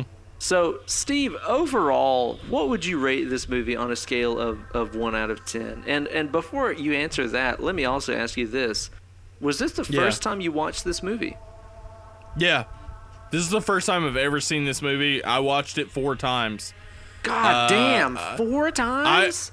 Ben, this movie perplexed me in a way that I had to watch 6 movies that just came out in the general time range as this to try to understand how this shit fucking movie made 5 times over budget. I don't understand it. This is shit. Yeah. It's so bad. And it's making me like go back and I think I gave Killer Clowns a 4. Yeah. And I'm thinking, oh, Killer Clowns is a fucking 10 in relation to this. Like, this movie is so bad, and I don't want, like, I don't want to pretend like there are no positives to this movie. Yeah. I think all of the actors involved were giving it their all. They were just miscast or like just poorly written. It's poorly written. It's poorly directed. It's poorly executed in all fronts. The music makes me want to die. Like, I sent you a text and said, be sure to listen to the song in the outro credits. song, dude, is the goddamn dumbest song of I've never all heard time. a worse song. I've never heard a worse song in my life. He says, like, I don't wish to go by the devil. I don't wish to go by the demon. Or some bullshit like this. Don't wish to go by Satan. He says Satan, not Satan. He says Satan because it goes with the I guess the progression he was going for. He also says at one point, it's cold down there. It's cold down there. Yeah, it's really cold down there. Have I reiterated that it is not warm? It's cold. I hate this movie, and I will put it. I'll say, without exception, I have not seen a worse movie. Jesus. I have not, because this movie makes no sense. None of it makes sense. None of it works well. None of it flows. It is one of the worst movies I've ever seen, and I'm going to give it 1 star. 1 out of 10.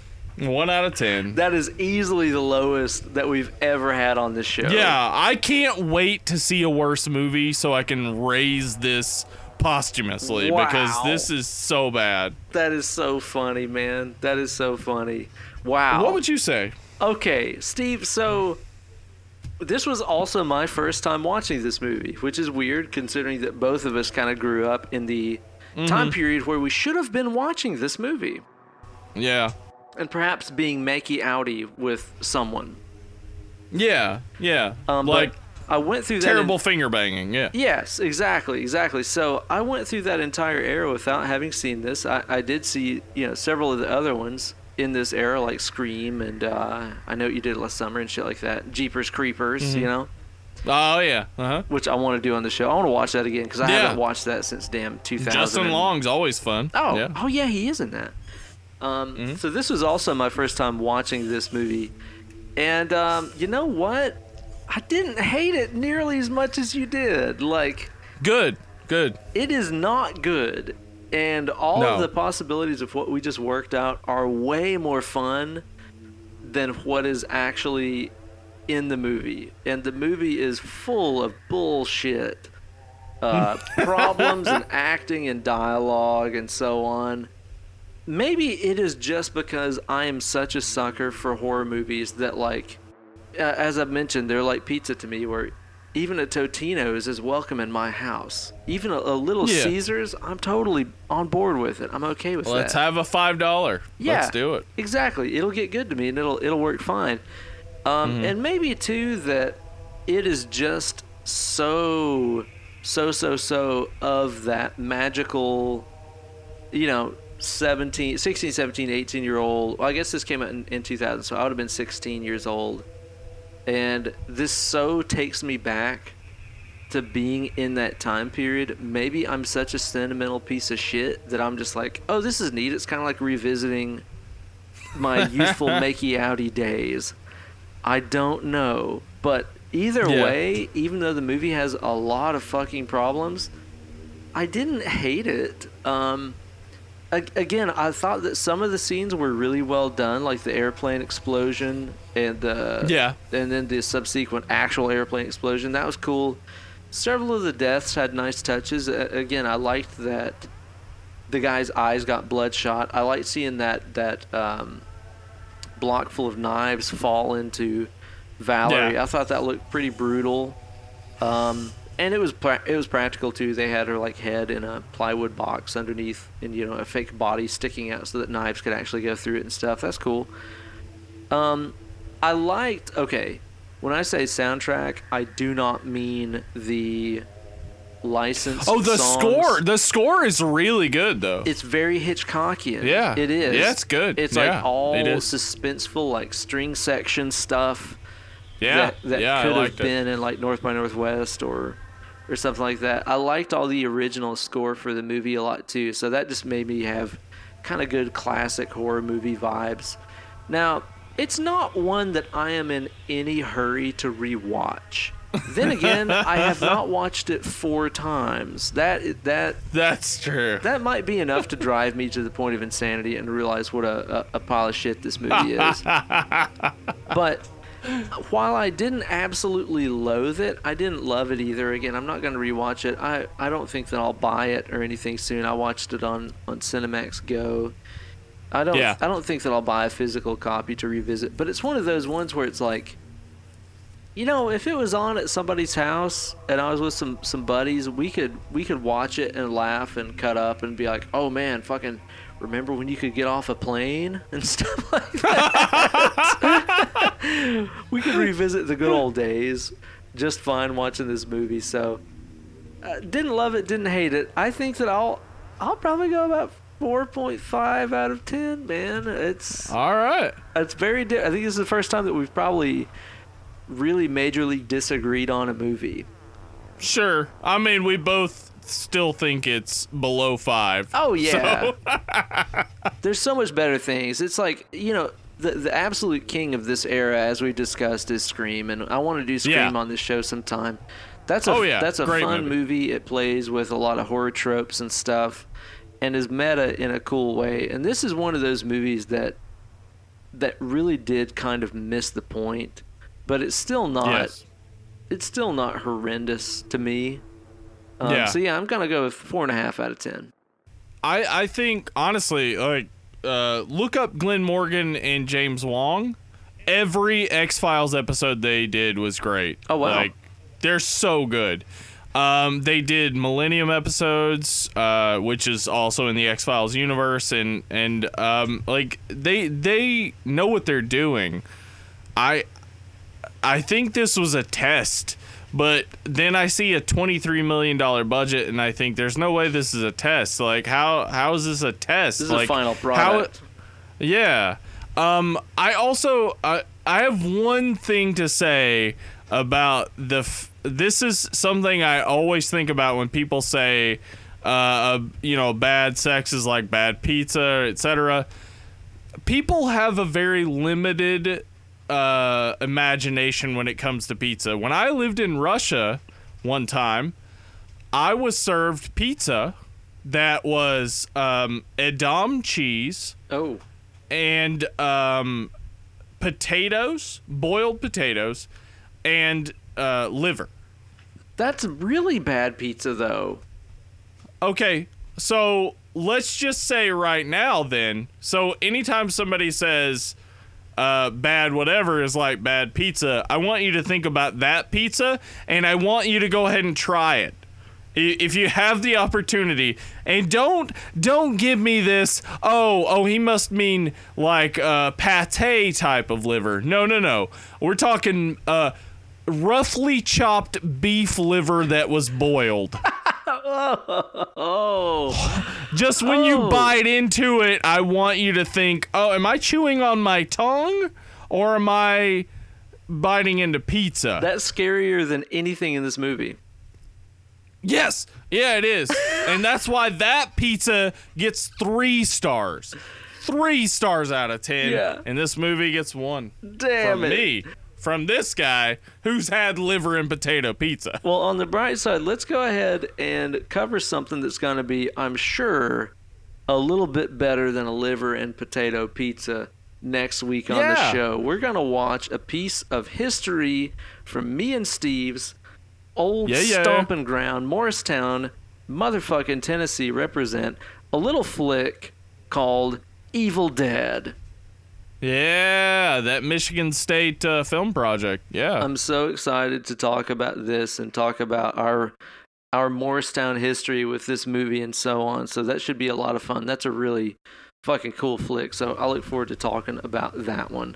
In the meantime, Steve, where can these fine folks that have listened get a hold of us? Well, if you're the oldest person in the world, you can always email us at deadandlovelypod@gmail.com. And if you, like us, are youths of 30s-ish age, you can always find us on Twitter or Instagram at deadlovelypod. That pod is so dead and lovely.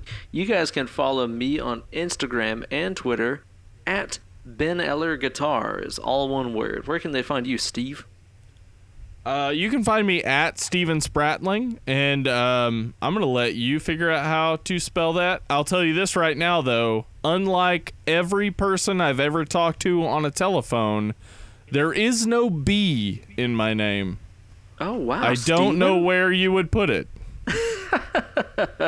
Well, thank you guys so much for listening to this, and if you guys like this episode or want to do me a good old birthday favor, please go and rate and review this podcast on iTunes. It really helps us out a ton to show up in the searches and stuff, so please go on iTunes, give us a good review.